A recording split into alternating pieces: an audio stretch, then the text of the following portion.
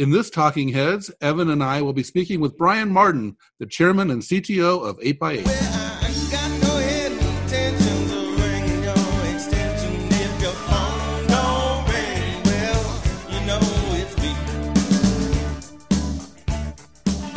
So, Dave, you've been following the news lately? I always follow the news. I never understand it, but I always follow it. Well, it seems like trade wars are on the front page every day, in particular tech trade wars with China. The new Cold War, the new tech Cold War.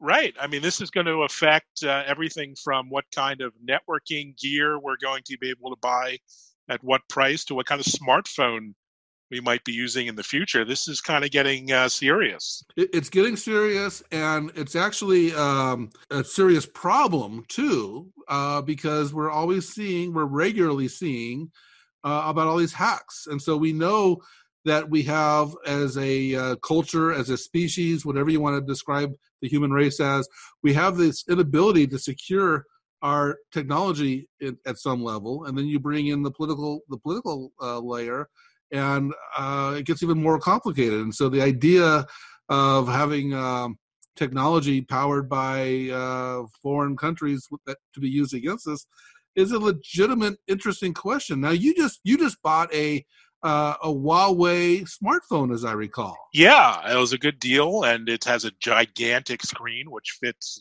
my gigantic hands. Yeah, I was going to say gigantic for most people. For you, it's just a normal sized phone, actually. Yeah, for me, it's a flip phone. But essentially, I'm hearing that companies like Huawei and ZTE and others are going to be banned from procuring Google services, Silicon, the embedded software that makes up the App Store. It's pretty disruptive, and frankly, has massive implications globally beyond just our borders. We used to kind of, as Americans, make fun of China for having the Great Firewall and how they kind of block off all these other Western sites. You can't get to Google, you can't get to Facebook, et cetera. And they've built their own in China, right? They have their own services instead. But I have a feeling that's kind of it's going to become the new norm, that that every country or maybe global region is going to kind of have their own little firewalls. Yeah, I mean, the global supply chain, particularly in telecom, is so interwoven. You have silicon companies like Intel and Qualcomm and Broadcom selling chips and software globally. In turn, Huawei build products around them and resell them globally. And that whole model, that the supply chain that's been built over decades, is kind of being threatened and potentially torn apart. So you could see, regions of the world, creating their own operating systems, creating their own silicon, creating their own chips and infrastructure as a hedge against that. And I don't know that that's going to be a good outcome for consumers, for businesses, for service providers. This is really dangerous territory. The other really interesting potential variable here is the Apple story, because Apple's got all their products built in China. And so far, all these tariffs have been avoiding the iPhone. Solar panels, yes, and, certain other categories, yes. But if the iPhone goes up, 25% tariff or something like that, that's going to be devastating to Apple itself. So far, both sides are kind of playing, steering clear around Apple. But Apple's definitely a pawn in this tariff game. Well, you wonder the implications beyond just China. I mean, are companies going to start being reluctant to buy and license American-made technology, given all these issues? Are we going to see new operating systems beyond iOS and Android arise because of this sort of political situation? We've already seen China building its own apps from WeChat onwards. And so, when we're all sort of living behind our cages and walls and barriers, what are the implications of that in terms of openness and engagement long term? So it's really, we're getting into some dangerous territory. Well, that's why I'm so thankful that you and I are the only ones that listen to our podcast. I was just working on the Chinese translation, Dave. So I really I was getting those subtitles up as we speak too, so we can enter the Chinese It's market. a podcast. There's no subtitles on the podcast. Oh well, I need to learn how this tech works. Actually, maybe that's my first well, step. I got a great answer for you there, because we have a brilliant mentor to teach you how this tech works as our guest today. So let's get to that. So, Evan, today we have with us Brian Martin. This is an unusual set of titles. He's both the chairman of the board and the chief technical officer of 8x8. Hello, Brian. Hello. How are you guys doing? I'm doing great. So, Brian, you've been at, I consider you kind of the elder of the industry, and I don't mean to suggest you're too old or anything. I just mean to suggest that, as far as I know, you've gone through I think you've been through the VoIP industry and the UCaaS industry before it was the UCaaS industry. That's right. And before it really was a VoIP industry either. How many names has 8x8 had since you've been there? Let's start off. I've lost track. The late 90s, there was a flurry to redefine ourselves with whatever was hot that week, and so there was a bunch of name changes. But I started with the company right out of school. It was my first real job. I hope it's my last job as well. The company was called Integrated Information Technology, which was a mouthful. So we abbreviated it to IIT. So we got mixed up with the India Institute of Technology. We got mixed up with ITT. It was an awful name. And when the company went public, which was way back in 97, we had a contest to rename the company. And of course, it was a software engineer who came up with 8x8, which at the time was with our video heritage, video communications, represented what at the time was the basic building block of video compression. That's where the name comes from. But yeah, we've changed, but we've kind of stuck with 8x8 over the time. When I first came across your company, I think it was called Packet8. So that's a whole story in and of itself. So I started the services business. We were historically a communications technology provider. We sold to big companies that built either communications equipment or they were service providers themselves. That's what we did. And when the big internet bust hit in 2001, all of those customers stopped buying from us. So we're sitting here with all this state-of-the-art stuff that's been qualified by companies like Lucent, test deployed in the field, being deployed globally. And 2001, we had absolutely no one to sell it to because all those companies stopped buying next generation network stuff. And so, myself and a couple engineers and my assistant at the time were sitting in my office like, well, we got to do something. Let's try to sell this to end users directly and package it up. And that's how Packet8 got started. And it's funny because new engineers will join here and there's still Packet8 references, in our platform. And they'll be like, what is this Packet8 stuff that's all over the place? But that was actually the name of the service. But the brand kind of became known in the industry as one of the first providers of voice over IP. And you're right, we were cloud before there really was cloud. The Apple Steve Jobs vernacular around cloud didn't come until later. So we didn't call it cloud back then. So Brian, how did you survive and thrive in what has been over 2 decades a brutally competitive market?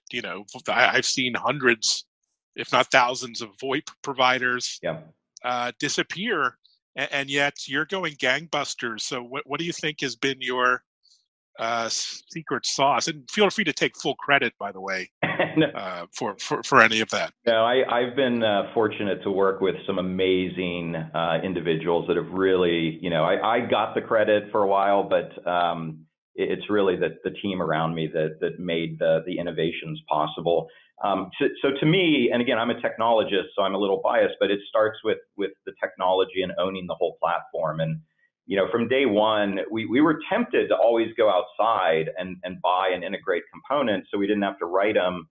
But from day one, we chose to build everything ourselves. And day one, being in that early 2000 timeframe. And so even our billing engine to this day is still our own software. We control it. If I need to customize a bill for a customer, we can do that.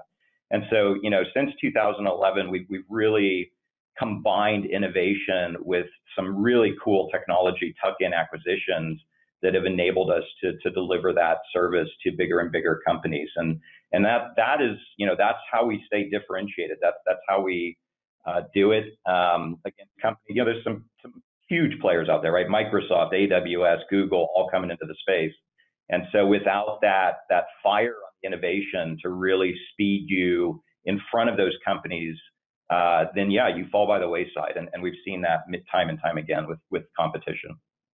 So you started off as a hardware company, but I don't believe you make any hardware today. Have you considered, I know you use like the Polyphones, and I know you use, webcams in your solution, et cetera. Have you considered going back to hardware and differentiating your solution with hardware? No, not at all. We resell IP phones from some of the vendors you mentioned, as well as others. We lose money on every device we sell because we end up subsidizing it like a cell phone. And we've replaced the innovation that's happened here on the endpoint is all around the software endpoints, right? The soft phones that run on your desktop, the mobile apps that run on your smartphone. Those are all down to the audio stack. That technology is owned by us. And we've made some huge R&D innovations around quality of service, the analytics, everything to enable those mobile devices to operate on really rough public networks. So, when we sell to a Fortune 50 enterprise and that CEO for the first time is sitting in a Marriott, not to pick on Marriott, lobby-free Wi-Fi network with our mobile app, and that network's got 20% packet loss on it and some of the worst jitter in the world, or they're trying to join a meeting from a United Airlines in-flight, Wi-Fi connection. You've got to be able to handle that. You got to be able to conceal the fact that the network's crap and still deliver the best quality experience that you can. And a lot of this company's innovations on the endpoints is in those software platforms, and that's where we're investing all the R&D. Let's talk about your dual titles. I think that's unusual to be the chairman of the board and to be an employee of the company. I know you were the CEO at one point. Were you fired, or did you decide you didn't like the CEO role? And either one's fine, by the way. There's no criticism. Yeah, no, that's a great question. Last I checked, I think Larry Ellison has the same title, so I don't know if it's all that uncommon, and I would love to be in Larry's position, so maybe that's what I'm aspiring to. No, I was CEO of the company for a long time, from February of 2002 until we brought Vic onto the board. Vic's our current CEO. We brought him onto the board in 2012, and I handed the reins of the company over to him in September of 2013. So, there's 11 and a half years of being a CEO of a publicly traded company, that had some really rough growth that we had to go through. I always like to tell people, I love making money, don't get me wrong, but, my passion is almost as good as making money is the technology and the advancements we can do. I love, the moments backstage before we publicly unveil something, or the night before we do a press release, and what's been running in the lab for a year and a half, we're going to unleash on the world. There's something really unique about that I really love. So I had the opportunity, as we became more of an enterprise-focused provider, instead of me learning on the job how to sell to enterprises, we really brought in a leader who had done that. Had sold he was part of Lockheed at the time, had sold to the government, had sold to obviously very large customers that Lockheed serves. And so that was kind of the reasoning for the shift, and it got me off the road a little more. I had some teenagers running around that I wanted to spend a little more time with, and it was just the right time to do it. What are some of your favorite customers or customer stories? Do you have particular anecdote that you're especially proud of when it comes to an interesting customer or two, or are you allowed to share some of that? Yeah, I mean, I hate to put any customer out there that's going to get me in trouble. So I would say in general, we started the business selling to consumers and didn't really focus on selling to businesses till 2006. So I like to tell people today, there's still a couple thousand consumer lines that are on our platform, but essentially we're like a pure play B2B startup that started all of this 13 years ago, I guess now. The thing I wanted to highlight was the difference between selling to a business versus a consumer. The consumers, if something went wrong, there's a glitch in the service or the bill was wrong, they get red in the face and they yell at you. And even when you fix their problem, they're still kind of grumpy. Versus business owners and, IT executives, the IT leaders we sell to today, they can get equally upset if you're not fulfilling the needs that they're expecting from your service. But if you go in and actually fix their problem in a timely manner, you can turn a red-faced, angry business leader into a reference literally by just solving that problem. They're not, I think in the B2B community, they're really not used to being treated well. And so when a company goes out of its way, or the chairman of the board gets on the phone and says, hey, we did something that's not right, we're going to fix it, and I'm going to get back to you in 48 hours and let you know it's fixed and why it's not going to happen again. They really appreciate that. And so what I've always loved about the people we sell to today is you can get that endearing loyalty as long as you're transparent, as long as you're honest, as long as you own up to what it is that your service does and doesn't do. They really, really appreciate that. And that's what I love about, coming into work every day, is I get to interact with these customers on those levels. That's a great insight. What do you think are the remaining barriers to cloud for the enterprise are when it comes to collaboration and enterprise communications? Yeah. We still haven't moved over a lot of legacy. PBXs are still pretty ubiquitous. Exactly. What will it take? What will it take to make that final push from your perspective? I do believe there is a seismic shift going on in the way IT leaders think about communications in the cloud. And one of the benefits, when Vic showed up here in 2013, we had been meeting and strategizing, because again, I told you we went small to large. We couldn't sell to a mid-market or enterprise customer. They just weren't interested in buying in 2013. And we engaged with people like Jeffrey Moore, Crossing the Chasm fame, and it's like, how do we drive adoption at these larger customers? And I remember you would go into a meeting with a CIO, and I'd be up at the whiteboard even explaining how you could get communications over the internet connection. You had to explain it to them. It was just like a foreign, that's a different planet. Versus the environment we're in today, every IT leader knows that best practices has become outsourcing to the cloud. They all accept the fact that someday their communications will end up there as well with a provider like 8x8. And the questions when I go in and meet with that same CIO are around, what can 8x8 do to help me? How do I mitigate the risk? Because this is a major kind of bet your job kind of replacement that you're going to do. Because again, that device, whether it's a soft phone or hard phone, that's sitting on the CEO's desk. And if you screw that up as an IT leader, someone's going to have to explain why you selected this solution and why it went that way. So to me, it's about mitigation of risk, and most of that risk is on the deployment side. We still get, I think, security and this comfort with the public cloud. And again, if I kind of contrast it back to 2013, or maybe a little earlier, when Salesforce.com was really kind of breaking through that adoption cycle, the conversations were very similar. It's kind of like, yeah, I'm going to take all my prospects that all my competitors are after, I'm going to upload that to the internet. That doesn't make any sense. And today, everyone runs their entire business off of a Salesforce CRM or something equivalent. And so, that same shift is starting to happen. We see the signs of that.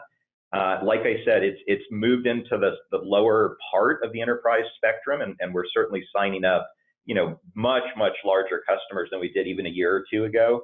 But it hasn't broken out with the Fortune 20 or Fortune 5. Those customers are still a ways off, I think, for the space. But it's going to evolve there, and it's going to take the platforms and the solutions getting better so that enterprise IT leader is totally comfortable that, yep, I'm going to engage 8x8, and I know they're going to make it happen. Just like today, you engage Salesforce, it's going to happen. So to me, that's the process we're in. That's why it's so exciting with what's going on right now. Now, I want to ask you about recent acquisition 8x8 made, Jitsi. Yeah. I think it's a fantastic acquisition. I thought the timing was great with where Slack and Atlassian were. Yep. But number one question I get, and I want to hear the answer from you, is do they realize, do the folks at 8x8 realize that you could have got all that stuff for free because it's open source? So why did you buy Jitsi? What's the logic of buying an open source solution? Yeah, it's a great question. So number one, yes, we did realize it was open source. Number two, Atlassian has actually been a great, both a partner, they're a customer of ours. We certainly use all their stuff, of course, as well. So it's, there was a tight relationship there that I think gave us kind of some early access to those discussions as they were figuring out their strategy with what they wanted to do with that team. We bought them not just for the technology, but it was the team. I mean, Emil, who's the founder there, and what he's been able to do on essentially no budget and build a brand for Jitsi, get some of the customers that Jitsi still has on their open source platform. It is a really cool team of people that know what they're doing and, know how to build, I think, the next experience. We've seen Zoom have phenomenal success in improving on what used to be a WebEx, very, very heavy, very difficult to use experience, especially if you're using it for the first time. But there's still a long ways to go. I mean, I still measure how long it takes for us to start a meeting.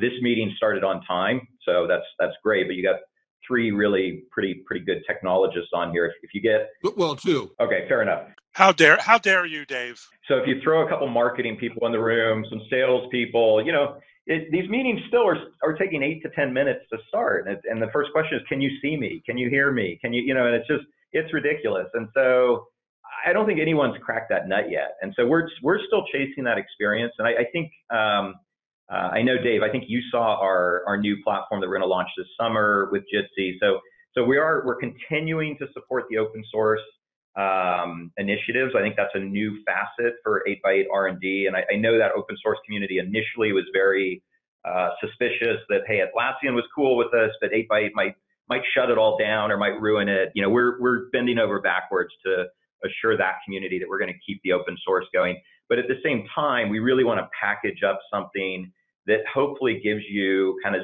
Zoom at the next level in terms of ease of use. And enables the right functions. We're not going for this heavy experience. I'm not going to launch something that turns the wall behind me into a beach. I'm not interested in those features. It's the experience. Can an IT team deploy us without risk, be able to monitor the solutions globally, know that the moment someone unplugs an HDMI cable, that room is offline, and I better dispatch someone to plug it back in because the next person that uses that room, won't be able to use the video. And so we've built all that instrumentation into the packaging. And then most importantly is that literally one touch. I'm going to walk in, I'm going to click once, either on my laptop or on the tablet that's in the middle of the table, or a button on the IP phone that's in the room, whatever it is, one touch, and I'm going to be in the meeting and it's going to work. And so that's what we're chasing with that team. And we're so blessed to have, their experience, their skills. They're veterans in the space, and they've really got a chip on their shoulder that they want to prove that they can do it better than what's out there today. And so that's why we acquired Jitsi. Let's go through some of these big changes in the industry. And so for example, video phones. Do you think the video phone will come back? I mean, is video now strictly going to be a desktop experience or a mobile experience? Or do you think that VVX type of hard phone with a big screen and camera on it is going to make sense at some point? Yeah, no, that's having like a decade-long perspective on this, because I was the biggest cynic on video. Again, going back to that 2012, 2013 timeframe, I remember Vic when he joined, and he got really excited when he saw what we could do in video even back then. And I was like, don't even worry about that. No one turns that on. No one cares about video. No one's going to pay extra for video. And that's how big a cynic I had become. The other thing that's changed, and so, fast forward to today, in the enterprise, video is absolutely the way people work. I think the workforce and this seismic shift that's being driven by how people work, how you even define what a workforce is when you've got teams that are distributed, you've got outside consultants and vendors, and you need to pull them all together. So I see enterprise, I see video as an absolute must-have, which is why we reinvested. We're on our nth generation of video platform here. And the other thing that I was a huge cynic on early on was WebRTC. And obviously we wouldn't have bought. Jitsi is 100% WebRTC. You will see, 8x8's always going to have a dedicated client as an option, but the native experience for that one-touch join, seamless, it works, I'm in the meeting and we can start on time, really hinges around WebRTC. And WebRTC as a technology, and that's the other thing that Jitsi people brought with them was just, state-of-the-art leadership in the WebRTC community. And it's funny how it's still a huge debate in the video industry. There's companies out there, some of the leading vendors that are still like, we can't have all the features we need. It's not actually as easy to use because you don't have cross-browser, mobile compatibility, all these complaints. But I've become a believer, as of a year to two ago, when we started looking at it, it's like it's ready now. And part of it was the Chromebook came along, and the only way to really support a Chromebook type of environment is to go browser. And so I think the technology's finally moved to a point where it is ready for prime time. And so for me to say, if you took a quote from me, it'd be like a Trump speech. Took a quote from 2013 versus Brian's now saying WebRTC is enterprise ready. That's where I think we are today. And so to answer your question, I don't, people have gone away from room furniture and these big consoles and, no one's buying that stuff. Everything is soft client, or it's the, between 40 and 80 inch monitor, that the flat screen that's in the room, and how that natively connects with some type of SIP terminal. Could be a Polycom system. It could be, one of these other smart terminals that drive, everything in the meeting room. That's the platform that really gets me excited. And the fact that any user on any device can join into that same experience and contribute, do everything that you can do in that room, whether it's video, content sharing, whatever, in HD audio.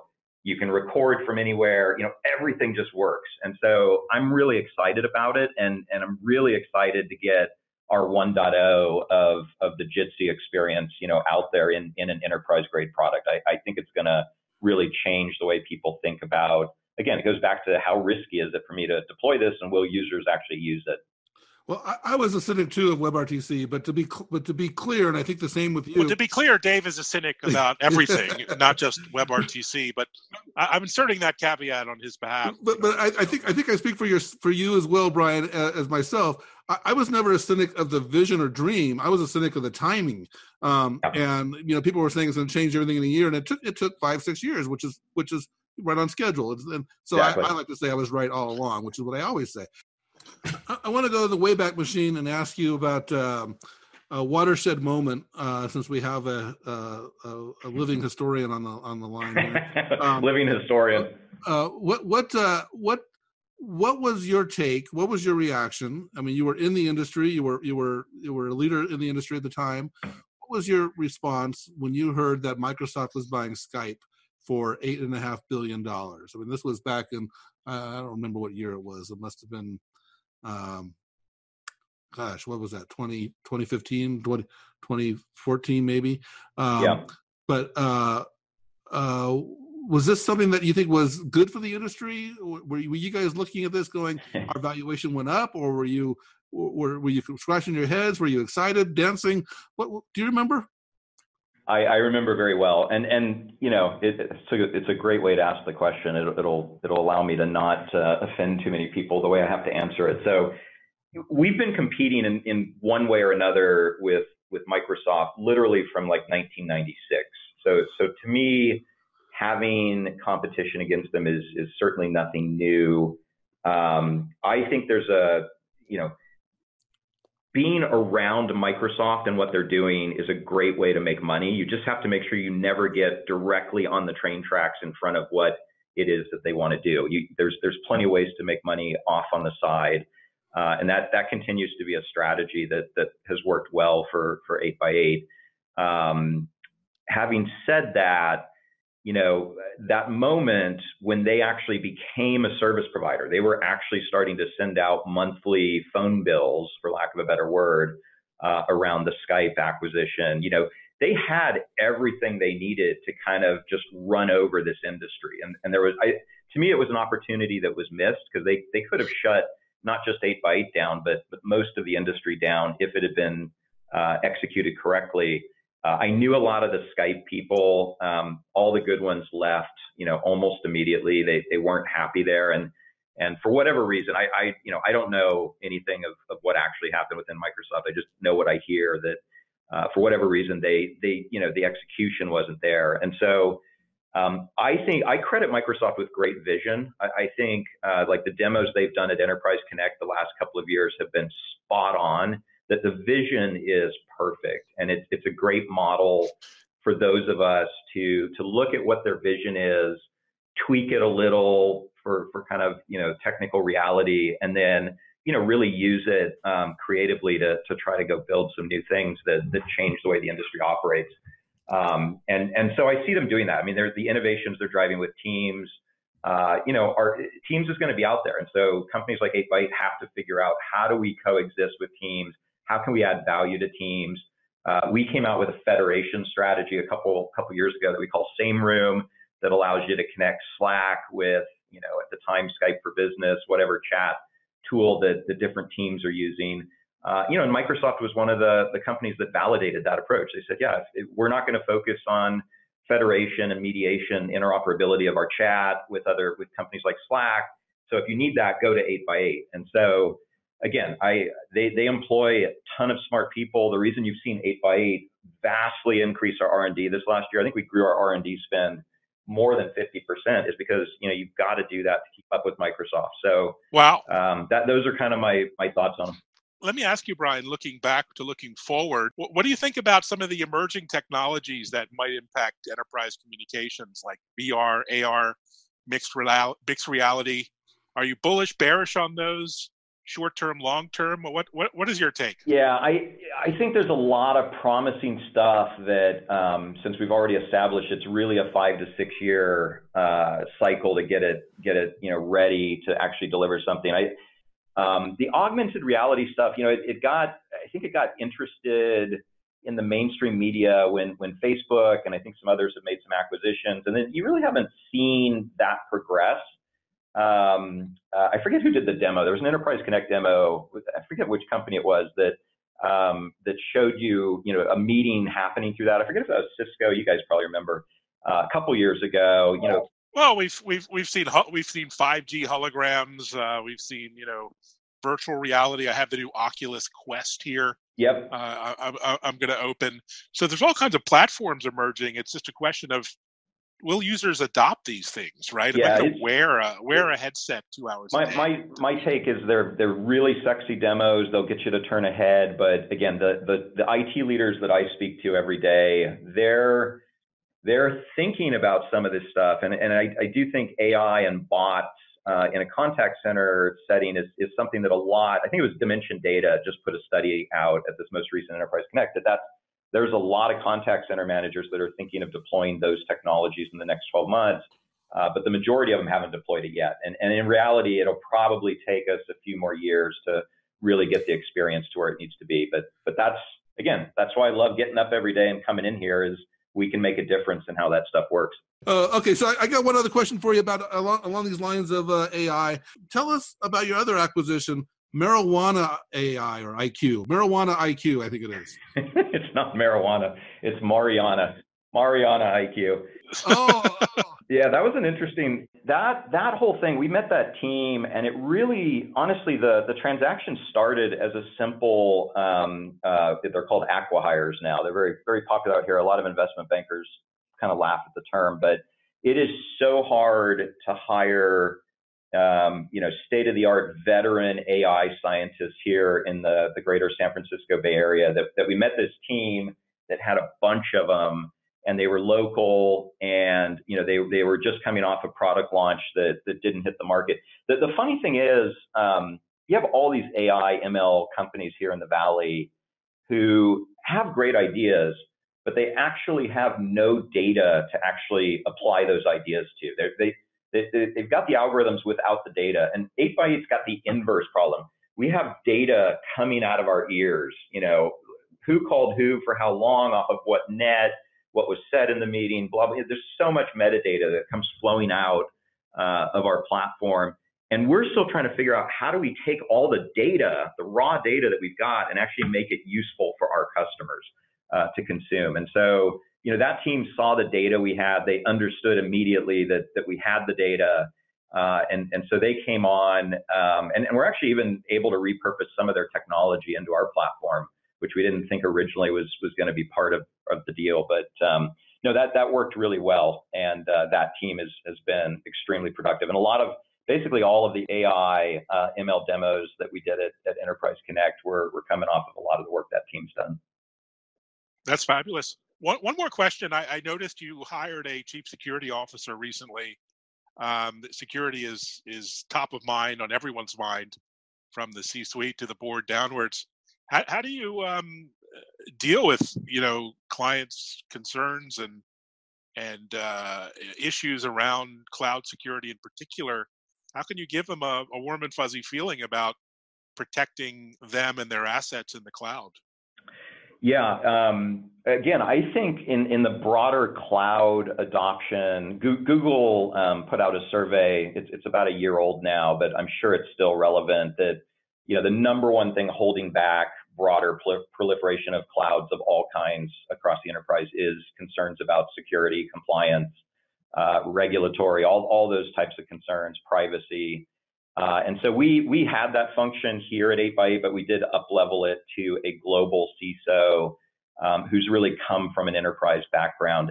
And it all starts with the conversation. We had a very conservative European company. I can't say their name, but it's a brand you would recognize, who was interested in our service but really wanted to understand the security implications.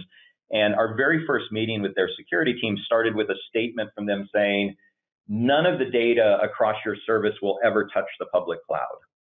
And we said, okay, we can do that. It's going to be really, really expensive for you to set up all these private networks everywhere, and it's going to restrict your ability to be in the lobby of that Marriott. And so let's start the conversation about, why are you making that statement? What's driving that concern? And then let us explain to you how we use the technology and what we've built to address those concerns, make it auditable, make a security framework, that you can understand. And so it took 9 months. I said they're European, they were German. It took 9 months, but we actually ended up deploying that customer just like we deploy every other customer, and it's 100% public cloud. And so it's a dialogue that you have to have, and it's really an education, and it's us listening. And I don't want to pretend that we cover, the banking industry is going to be a long ways off. There's other industries out there that aren't ready to really take this leap yet, but it will happen. It is a better way of delivering the service.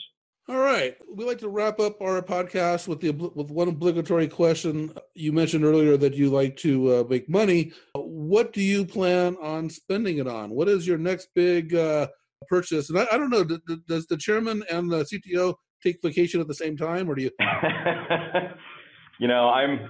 Even when I'm on vacation, I'm always available. I'm in an era of my life where all I do is I pay tuition bills. I've got a son who just finished his freshman year right near you, Dave. I think you're out near you're in Boulder, I think, and he's at the Colorado School of Mines in Golden. And it's amazing how expensive for a state school that out of tuition rate is when you're coming from California. Yep. And so I write checks for him. And then my younger son is going to be a junior at Archbishop Mitty here in San Jose, which is, even the Catholic schools are very expensive these days. So yeah, all I do is I write tuition checks. I don't really buy anything for myself anymore. Colorado School of Mines is well known for its engineering disciplines. Is your son following your path? He is. He's studying mechanical engineering, which is funny. My dad was a mechanical engineer, and I remember that was the reason I specifically wanted to be an electrical engineer, at least when I was super young. Then I found out it's actually fun. And it occurs to me, my wife and I are both double E's, so it's possible that he's a mechanical, but he actually loves planes and aeronautics, and he's doing the mechanical as an undergrad to kind of get the basics. Good for him. But he's trying to figure out whether he wants to fly planes or build planes. He's not quite sure yet, but whichever one it is, it's an expensive path. So that's what I spend my money on. Well, that's great. Education is always a good thing, and that's a great school. So very exciting. So with that, I'd like to thank you for joining us on this conversation. I found it extremely interesting, and really wish you the best of luck with everything you're doing at 8x8 and your dual role. That's great. Thank you very much, Dave. Thank you, Evan. Thanks so much.